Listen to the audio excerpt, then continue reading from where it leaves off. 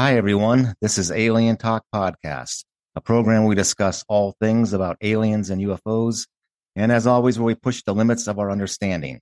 We are Joe Landry and Nori Olford, here with you again for another incredible episode where we explore the wondrous subjects that pertain to extraterrestrials, the paranormal, and the mysterious. So welcome, and thank you all for joining us. As always, we're really glad to have you here with us. So, hey, Lori, how you doing? I'm doing well, Joe, and you? Very well. First off, we want to send our sympathy to all of our listeners in the UK and within the Commonwealth over the passing of Queen Elizabeth II. As I'm sure most of you know, she died this past Thursday at the age of 96 after a 70-year reign, which is longer than any other British monarch. Yeah, and being from Canada, I remember the Queen being quite endeared by everyone I knew, as of course I grew up in the Commonwealth, and she certainly was an incredible world figure.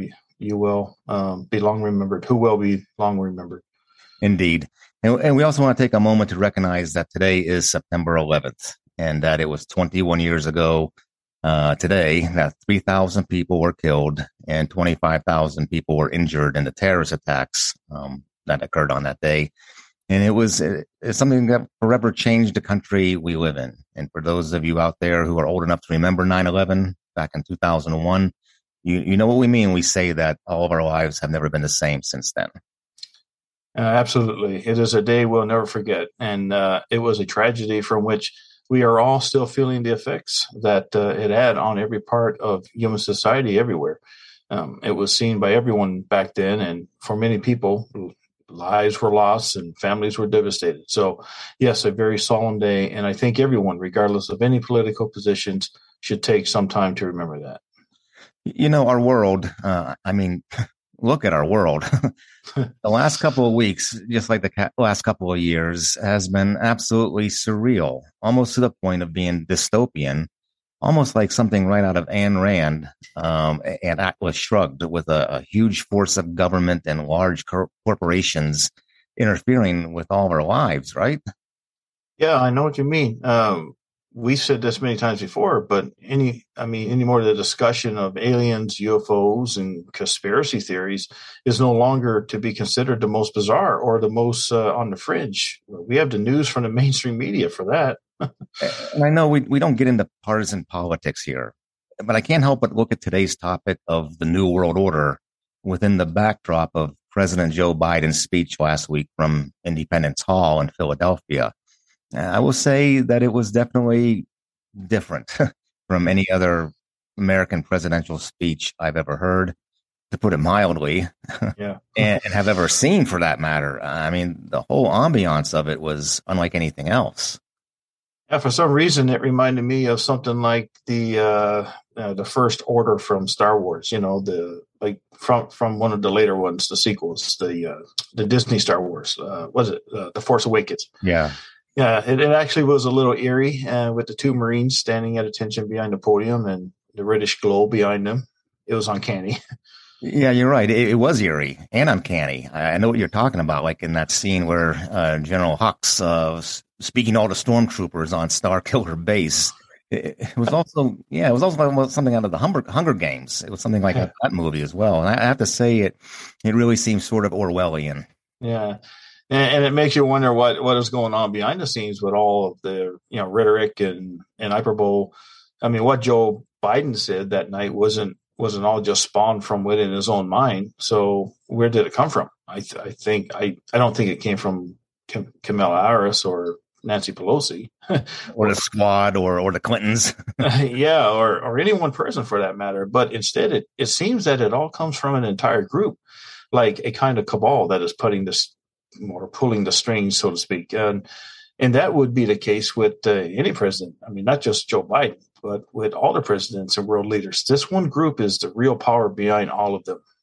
So the phrase New World Order is one used quite a bit. The late former President George H.W. Bush, he used to toss it around a lot. And I believe almost all of us have heard it used before, just like the words the Great Reset. And I believe all of us relate to it and with the changes we observe happening within our societies, whether it's on a local level, a national level, or even a global one. We are seeing things occurring that we've never seen in our lifetimes, and really, it seems like the world is going a little crazy right now with everyone being as polarized as they are about issues, and with the ideological narratives being proclaimed, with policies being made, and with some of the public statements being made about things like, quote unquote, existential threats. Yeah, I think we can all relate to how we are, witnessing a metamorphosis in how we are governed, like how we communicate, how we travel, how we obtain information, and how we conduct commerce. A metamorphosis that many would call a move toward the New World Order. And for some, this conjures good thoughts, a progressive thing that is going to benefit all of humanity. And for others, this conjures up bad thoughts, a totalitarian thing that is going to go against the betterment of all of the overall human condition. What is a perfect utopia for some is a nightmarish hellscape for others. So that brings us to the question of what the New World Order is. And like you said, I suppose that depends on who you ask. For some, it is the gradual transformation from nation states to a one world totalitarian a government that will rule everybody, everywhere. For others, it is a series of scenarios that will set the stage for the end of times, according to biblical prophecies, ushering a messianic age. And for others still, it is the culmination of a human progress, taking us to the apogee of our evolution. It means different things to different people. Really, if you ask 50 individuals, you could very well get 50 unique answers as to what the New World Order is. And for that matter, the idea is one that is deeply embedded in Christianity, with the allusions found in the book of Revelation of a new heaven and a new earth, in which everything of old passes away and God's kingdom becomes established, all after the rule of the Antichrist, who supposedly gets defeated by Jesus. Now, the New World Order for people of faith will result in the ultimate victory of good over evil. Right. The change in the way of the world is something that has always been talked about by people of all religions. It's a hope for the eradication of the turmoil in the way things are now, and a new epoch in time, one in which peace prevails.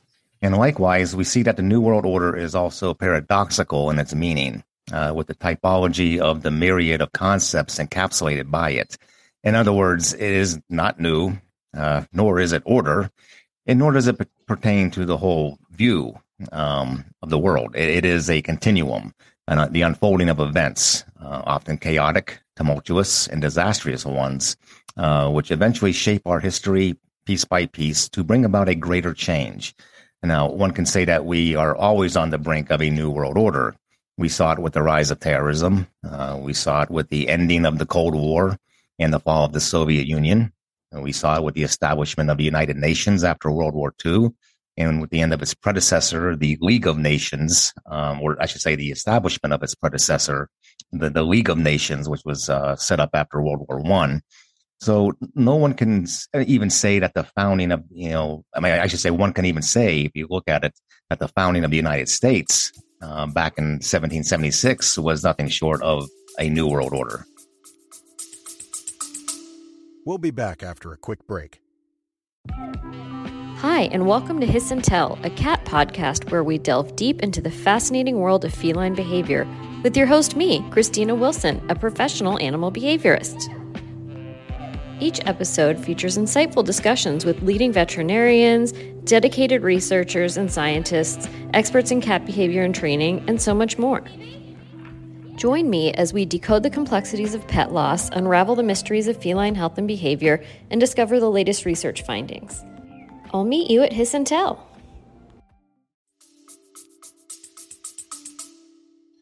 Yeah, and indeed, the founding fathers said as much in their letters and books at the time. It was even printed on our currency in 1935. And it's still on it to this day. I mean, just look at the back of the $1 bill, and you'll see words underneath the Great Seal, Novo Ordo Seclorum, the Order of the New Age. So the establishment of the United States with its Constitution and its push for independence and liberty was a shift in humanity's progression from what is termed the Dark Ages, at least. It was so for the colonists of North America at the time. Now, in the instances you've mentioned, Joe, these changes to the course of history were brought about by people who were in positions of power, and has long been suspected that there are things going on behind the scenes of all these significant events, and that these things are being done in secrecy by organizations of people whose ties with them are also cloaked in secrecy. So the organization that has attained the reputation for clandestinely setting the course of historical events is known as the Illuminati. So, Laurie, there are many secret societies out there, right? And they are partially real and partially fictitious. But with the Illuminati, there are actual historical documents in which it is mentioned. And now, in recent times, it has become synonymous with the notion of a shadowy government. But it formally started in Bavaria in the 1770s during a time appropriately called the Age of Enlightenment. This was a time when classical philosophy was revitalized and when principles of morality, government, and law were formulated under the theory of rationalization or reason. It was also a time when the Freemasons had become very prominent. Now, Adam Weishaupt was a professor at the University of Ingolstadt, which was run by Jesuits, and he didn't exactly hit it off with them, as Weishaupt was pretty much a secular humanist. And he didn't even seem to click with the Freemasons either. So he formed his own group, which met in secrecy and eventually began to spread throughout Europe. And they called themselves Illuminati because they were illuminated in their understanding of the world and of the universe and of man's place within it. And everyone else, was not illuminated. Really no different than how any select group sees itself today, right? Right. So another big question is, what is it that is moving us towards the New World Order? There is a very popular and prevalent opinion among people that it is the Illuminati that is behind it. Now, I think it is fair to say that we all, we all wish to see humanity come together and unite as one. I think we all desire the end of wars and violence, and for an all new era of peace to just spring forth. However, even though this may appear to be the agenda on the surface, I think many would agree that the real purpose to the move toward a new world order is to gain control over the masses.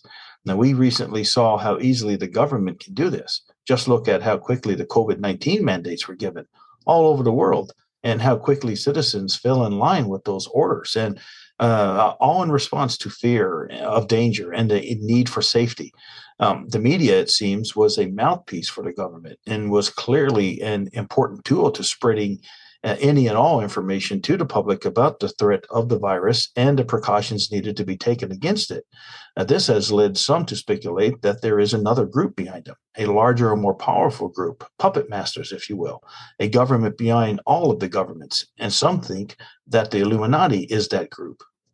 And while it may seem far-fetched to think that the government can control and influence what information is disseminated out there in the free world through media sources, we must realize that it has been done in the past. Right after the United States entered World War I in 1917, President Woodrow Wilson made the executive order to establish something called the Committee on Public Information, or CPI. It was meant to be a propaganda machine that would enable the government to directly regulate all press coverage about the war and its political support. It was comprised of a newspaper division, a film division, and a foreign language division that could plant, quote unquote, official stories that would be carried by media outlets and at the same time restrict people's access to the actual wartime effort.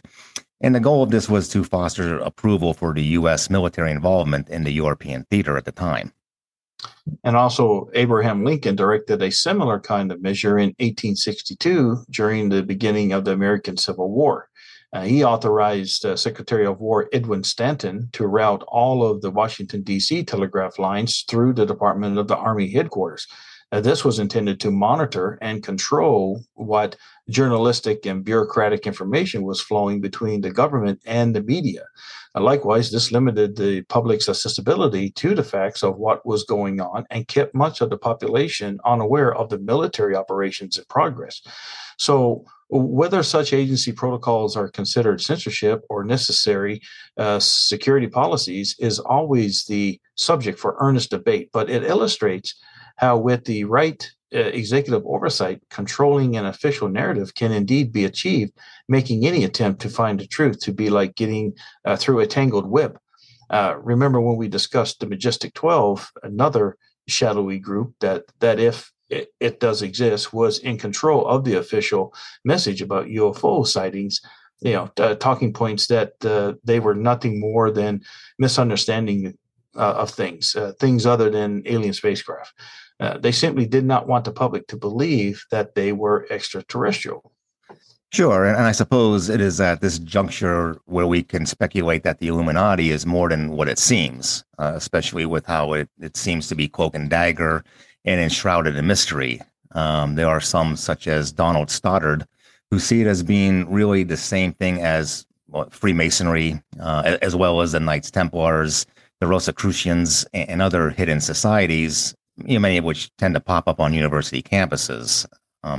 Now, in his article with the Euphrates, dated January 15th, 2009, Stoddard points out that these groups all claim to hold secrets that no one else does, and that they are somehow, at some point in time, responsible not only for great scientific discoveries, but also for the movements of democracy, rationalism, utilitarianism, capitalism, and the opposition of the religious and superstitious influences in public life. So there are real impetus to bring about change, according to their manifestos. Yeah, so we are led to wonder if there is a possibility of something even deeper going on within secret societies. Could it be that their core knowledge of the inner workings of world governments and technological research and development stem from extraterrestrial sources? You take guys like David Icke, who in his book, Children of the Matrix, he says that everything going on in our world is influenced by aliens. And he shares a chilling conspiracy theory going on out there, which suggests that some of the famous celebrities like the Kardashians and pretty much all of the world leaders are some kind of lizard creature, sometimes called saurians, and who are in disguise underneath human skin, and who are maybe even shapeshifters. Boy, I tell you what, I often wonder if I watched the TV series V too much. Most people do find it difficult to wrap their heads around such a belief, but this was something that I really thrust into the limelight probably within the last 10 years or so. Yeah, I'm surprised he hasn't named George Soros as a reptilian, right? I wonder why that is. For those who don't know of him, David Icke is a British conspiracy theorist, author, and former sports writer who in recent years has put forward the notions that paranormal events, psychic activity, alien interdimensionality, and secret societies are all a big cabal controlling the entire world and all of its leaders, even now as we speak. And one of the things he has claimed is that reptilian beings are in human disguise or in shape-shifted form, and they are the ones who are responsible for so much havoc being wreaked upon everything. Yeah, so if we do indeed have a group of elite individuals guiding the world, could they be somehow connected to our ancient visitors from the stars? Could they be a royal bloodline of Anunnaki who prepared certain individuals to be such or be in such positions by lowering the kingship of heaven down to human leaders? You have to wonder if Icke is onto something about how these gods could be the reptilian race. Maybe there is a reptilian connection to the Illuminati elite. They may not be shape shifters, but maybe their connection is through, our DNA and hypothesis of the divine bloodline or, the royal bloodline.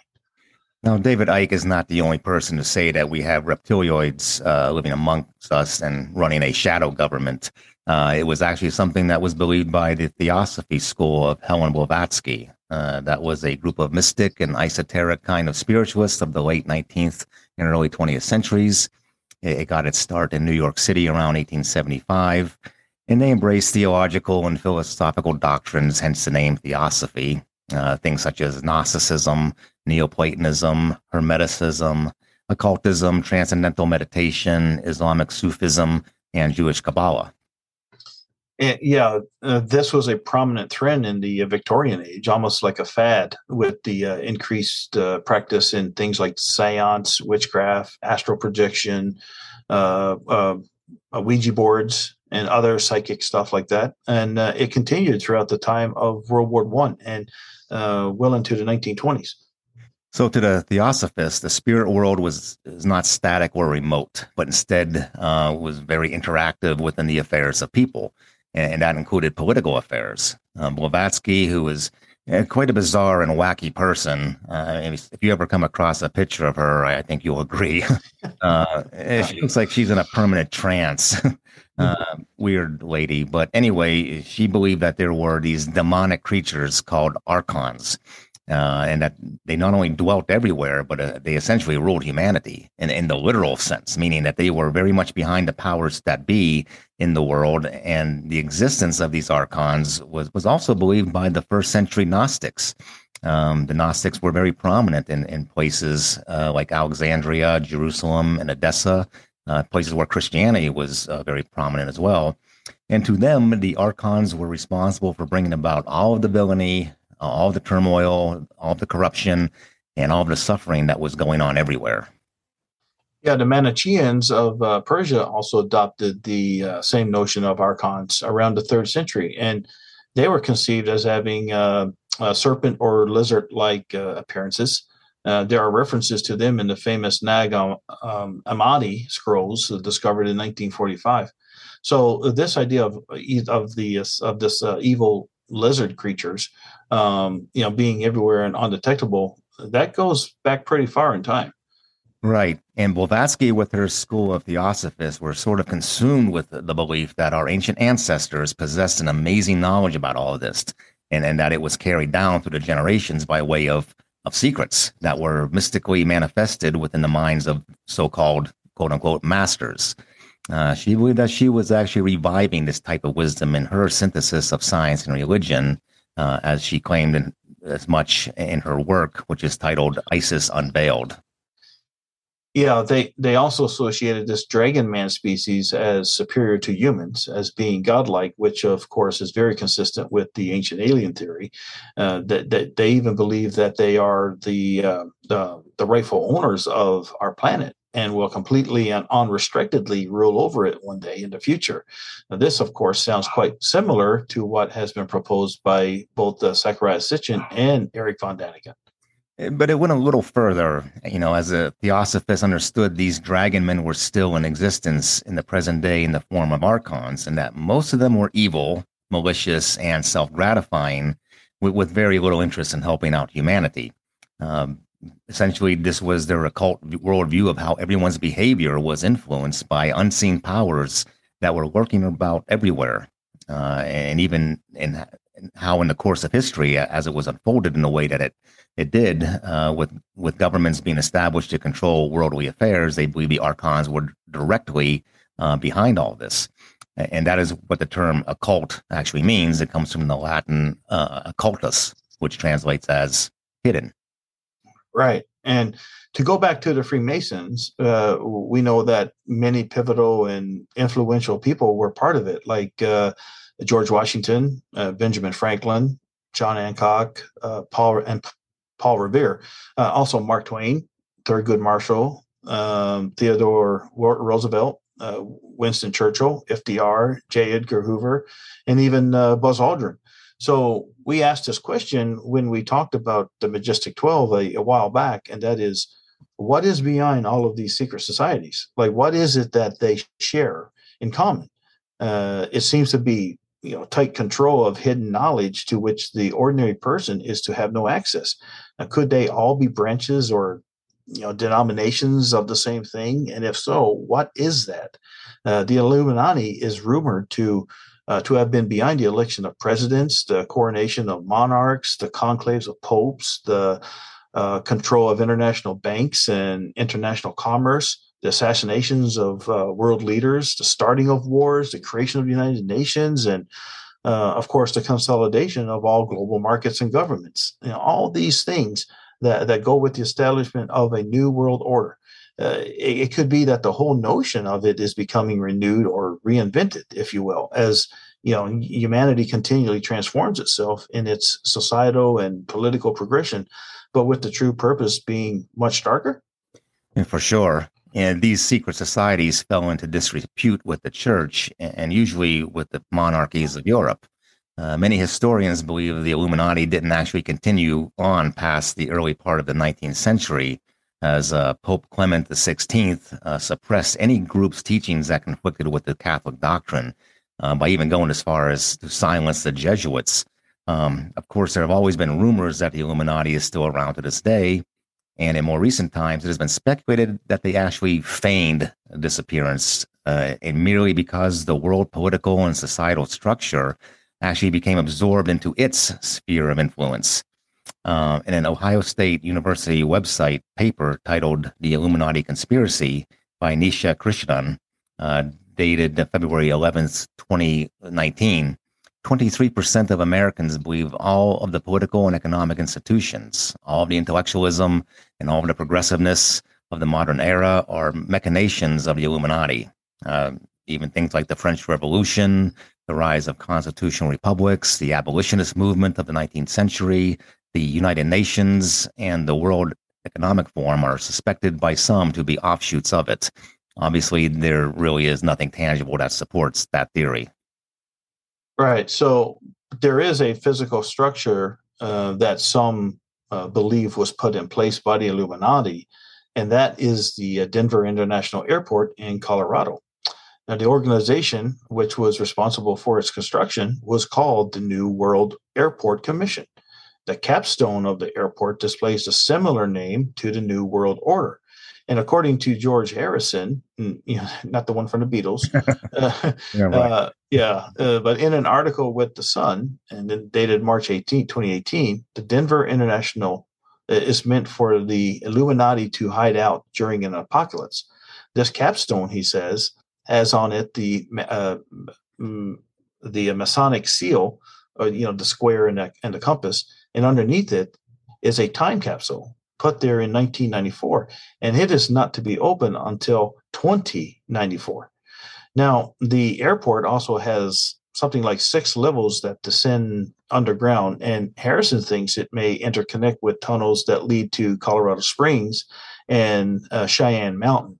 Now, there are also very frightening murals painted on the walls of the concourses that it depicts what is supposed to be visual stories of the New World children beginning a new life in a post-nuclear, post-apocalyptic landscape.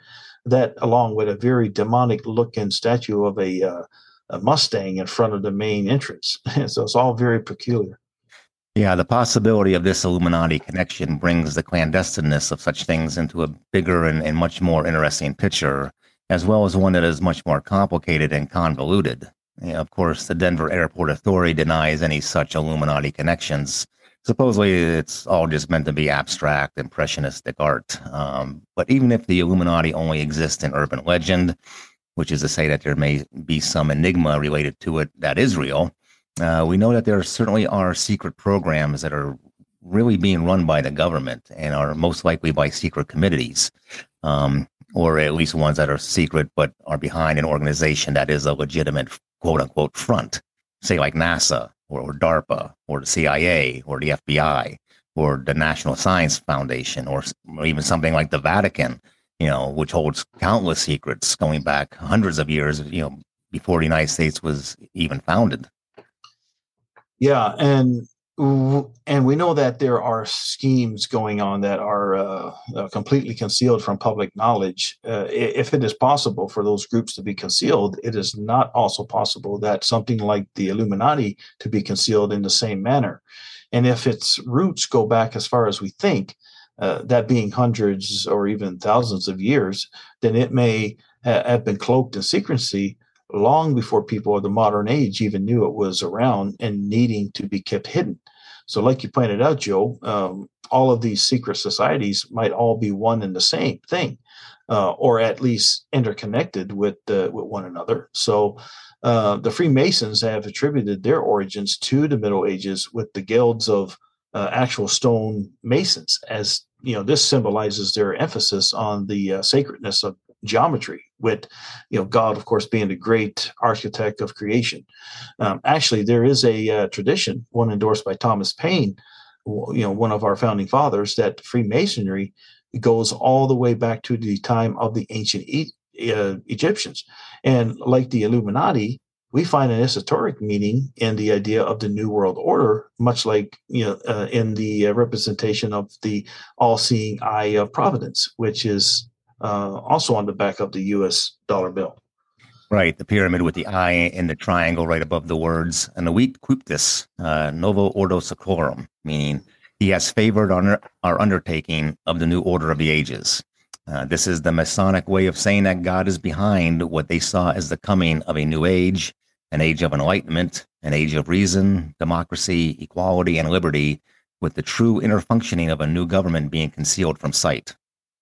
Absolutely. Now, going back to what you mentioned earlier, Blavatsky actually did write about dragon men, who she said once lived on the lost continents of Lemuria, which is thought to have sunk into the Indian Ocean, and Mu, which is thought to have sunk into the Pacific Ocean. This, of course, is much like how Atlantis sank into the Atlantic Ocean. Now we brought this up before about lost civilizations and how they were wiped out in a cataclysm, namely the Great Flood. But Blavatsky's notion of the dragon men inhabiting them is consistent with the ancient astronaut theory about lost continents, and that extraterrestrials inhabited them a very long time ago. Perhaps, as some may think, even hundreds of millions of years ago, all the way back to the time of the dinosaurs. Yeah, interestingly, Lori, the concept of Atlantis plays a significant model in political theories on how the world should be run. In the literary tradition of Western civilization, it represents society at its finest and most developed in terms of law, philosophy, theology, science, ethics, and government. It is believed to be, as described by Plato in the Timaeus and the Critias, as being at the highest level of culture from anything else that the world has ever seen, and it was completely lost in an instant. Sir Francis Bacon wrote a novel in the 17th century titled The New Atlantis, which gives what is an allegory of the perfect utopia, where the inhabitants of a mythical island exhibit the virtues of honesty, steadfastness, ingenuity, and the motivation to improve the moral welfare of all of their fellow citizens. So, for many esoteric thinkers who contemplate a new and better world for all people, the legend of the lost continent of Atlantis has served as the ideal by which humanity is to aspire.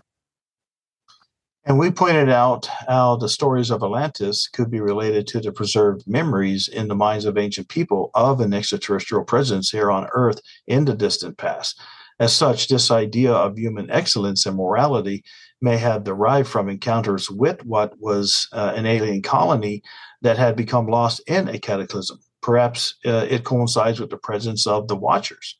So if the world unites and forms a one-world government, we may just inadvertently get the attention of the Watchers, who are most likely the extraterrestrials, and who will then return quickly. If you consider how they handled human endeavors to work together in the past, as described in the books of both Genesis and Enoch, they do so with utmost scrutiny and with disastrous outcomes.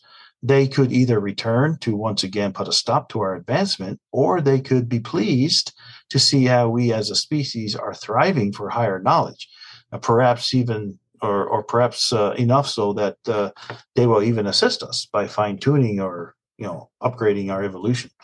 Yeah, one extreme or the other. Yeah.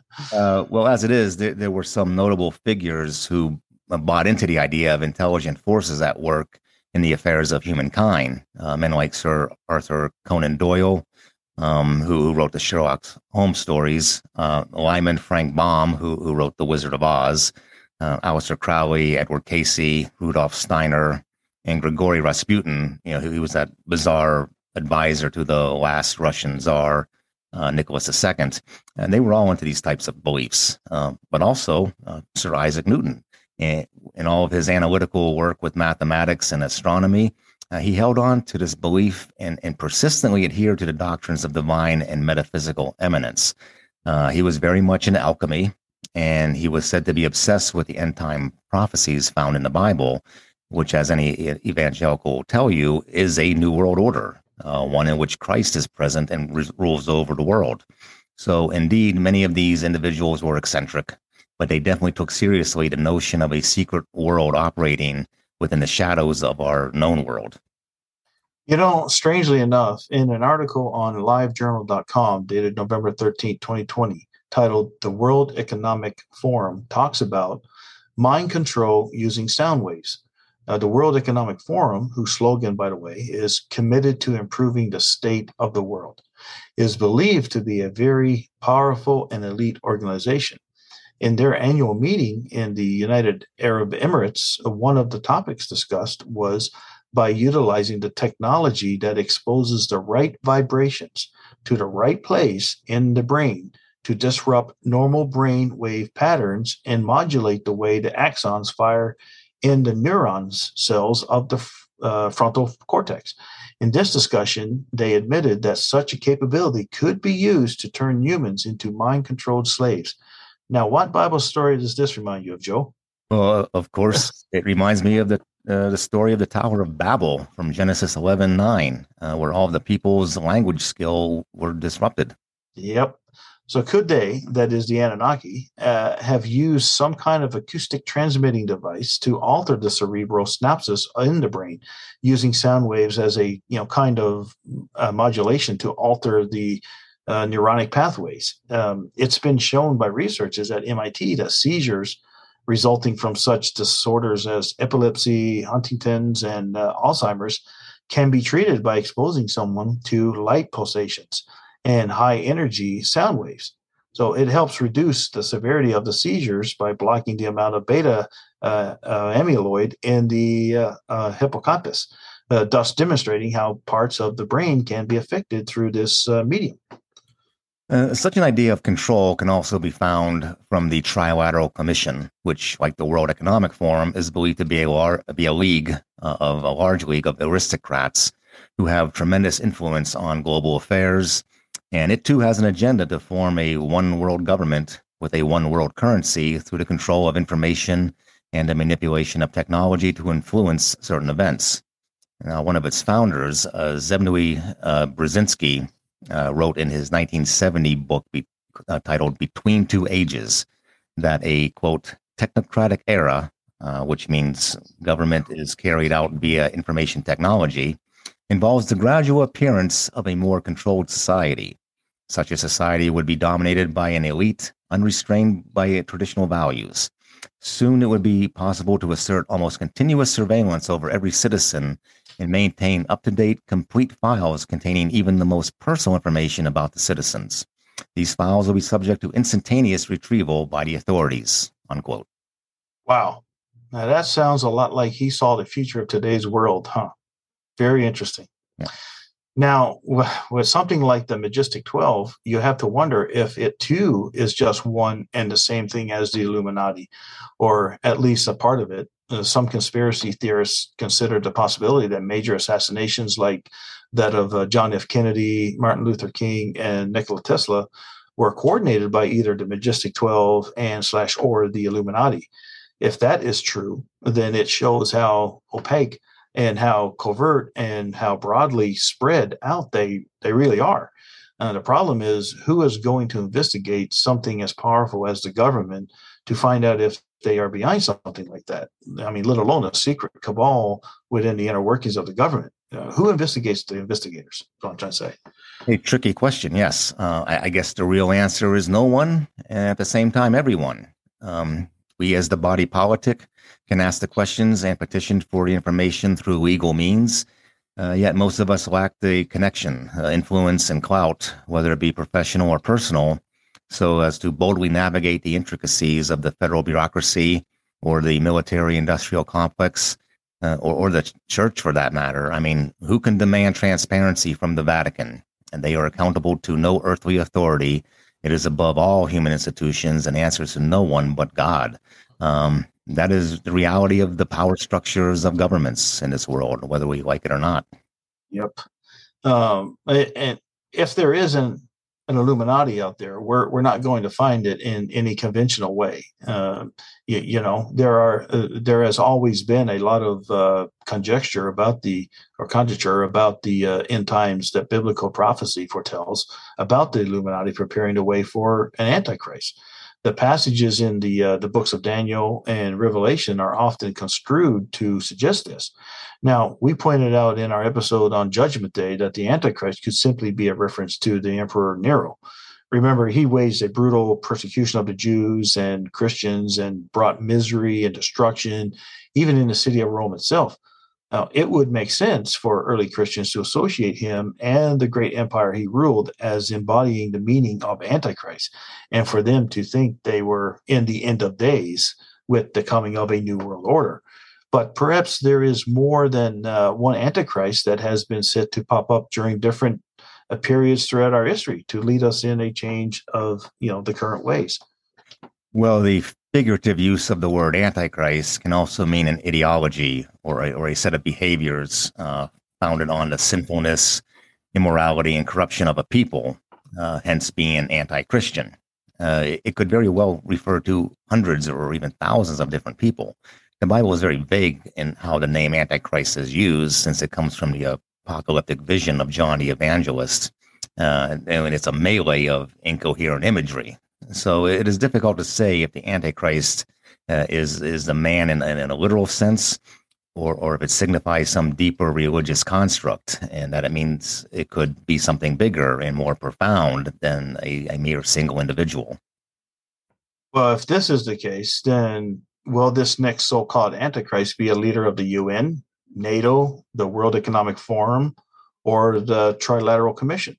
And will this one, like ones in the past, bring a new world order with a global government and with a global currency? And is this the scheme of the Illuminati to put into power as the leader and / or the president of the human race? And will he be the one who leads the earth in its future fight against the returning alien gods? And is he himself an alien? Now, according to many evangelical ministers, he is supposed to come out of the new revised Roman Empire. And what country is that, Joe?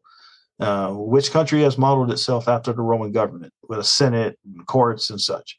It's the United States, right? This will now become the new kingdom on earth, like it states in the Lord's Prayer, thy kingdom come, thy will be done on earth as it is in heaven. Is Jesus referring to a new world order here?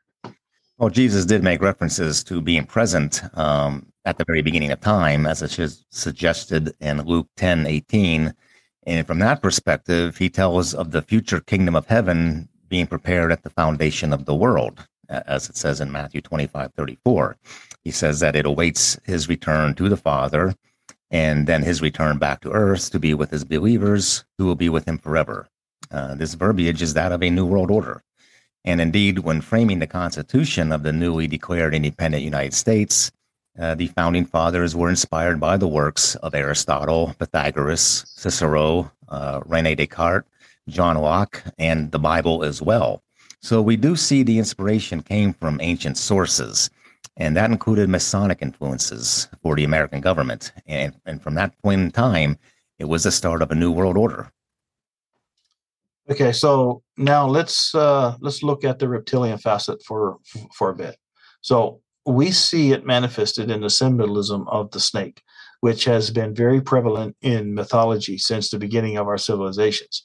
In mythical, occultic, and theosophical circles, we find that there seems to always be a brotherhood of the snake, which is a secret cabal, a secret group that appears to be watching us, leading us, and guiding us along the way. According to author William Bradley in The Gods of Eden, he writes that there were actually two groups of brotherhoods that formed much later from a much older group. They were formed in Germany, one in the 14th century and the other in the 18th century. And we mentioned them earlier. They were known as the Rosicrucians, which means rose of the cross. Like many philosophers of the time, the Rosicrucians were into alchemy and mathematics, much like how Newton was, and they had encrypted symbols and degrees of initiation.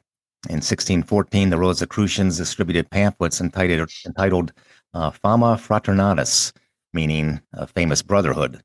And they were designed to persuade people to forsake the authority of the Pope and even disband from Aristotelianism, which at that time was considered as sacrilege, enough to get someone excommunicated, which was a big deal. However, it seems that they later became known as a group that was closely associated with the Illuminati, with their manifesto for universal reformation. Right. And they are difficult to trace because they only appear around every 108 years to become active in society, and then they rescind back into seclusion.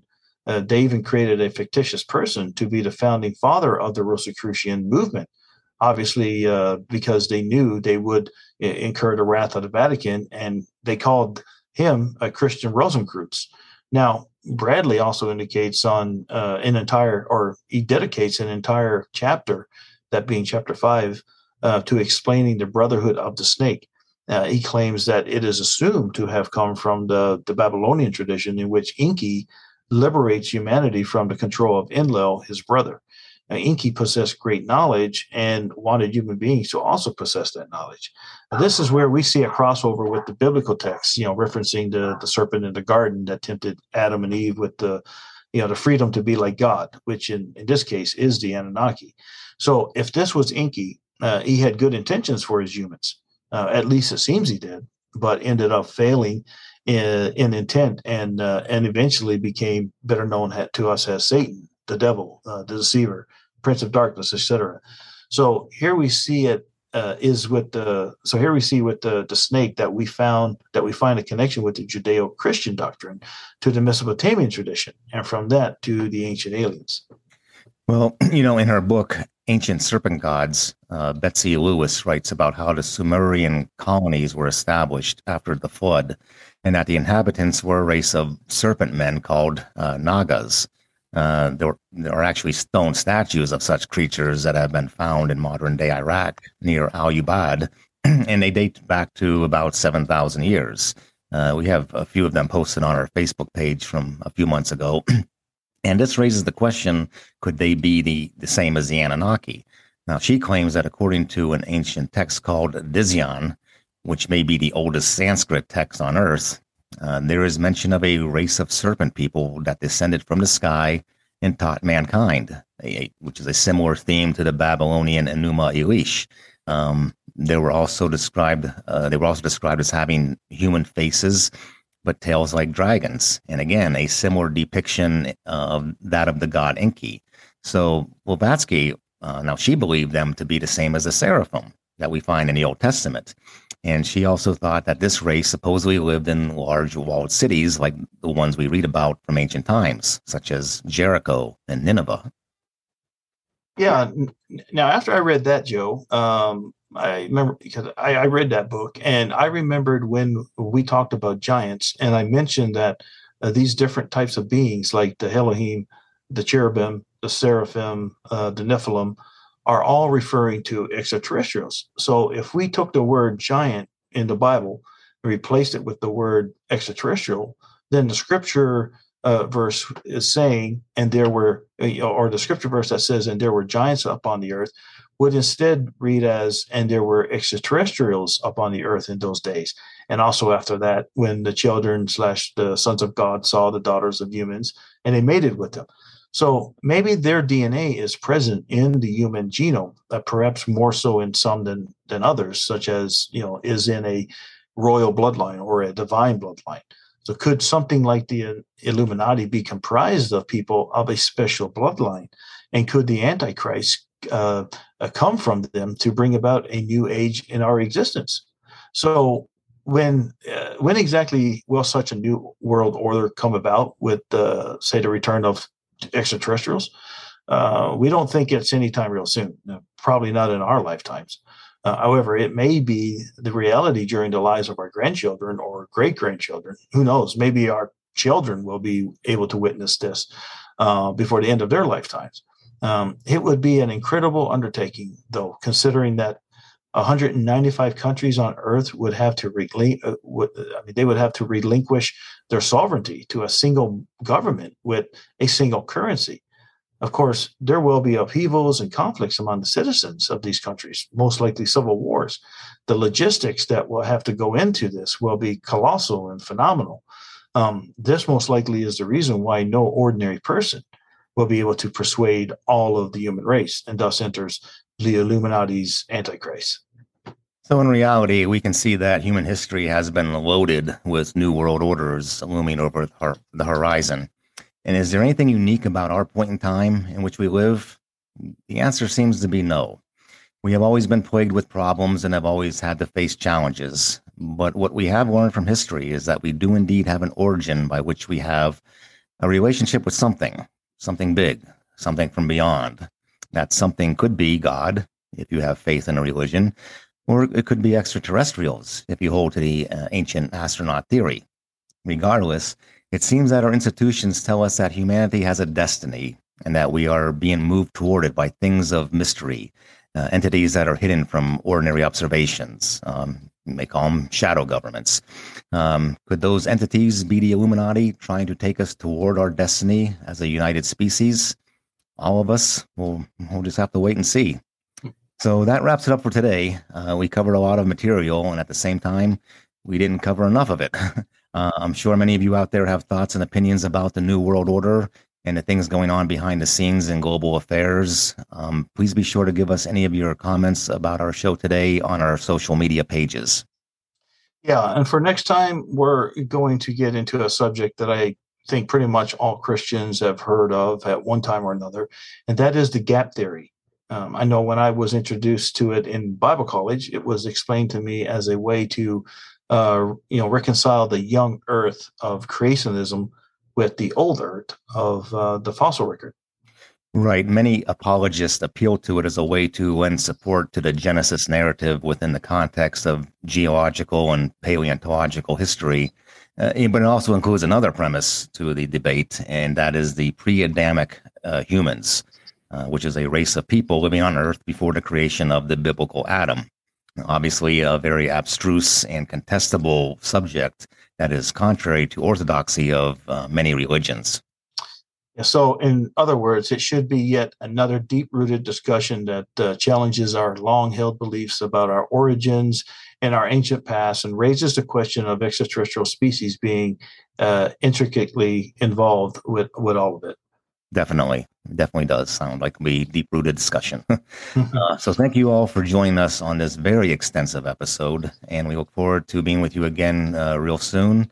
And until then, stay curious. Yeah, that's right. We appreciate the support we've received from all of you. Keep it up, guys. We appreciate it. And check us out on Facebook. We would love to hear your feedback on today's topic. And also check us out on patreon.com as well, where you can, help us get things going and even obtain our books if you like. So have a safe couple of weeks, and we'll be back with you next time here on Alien Talk Podcast. Bye, everyone.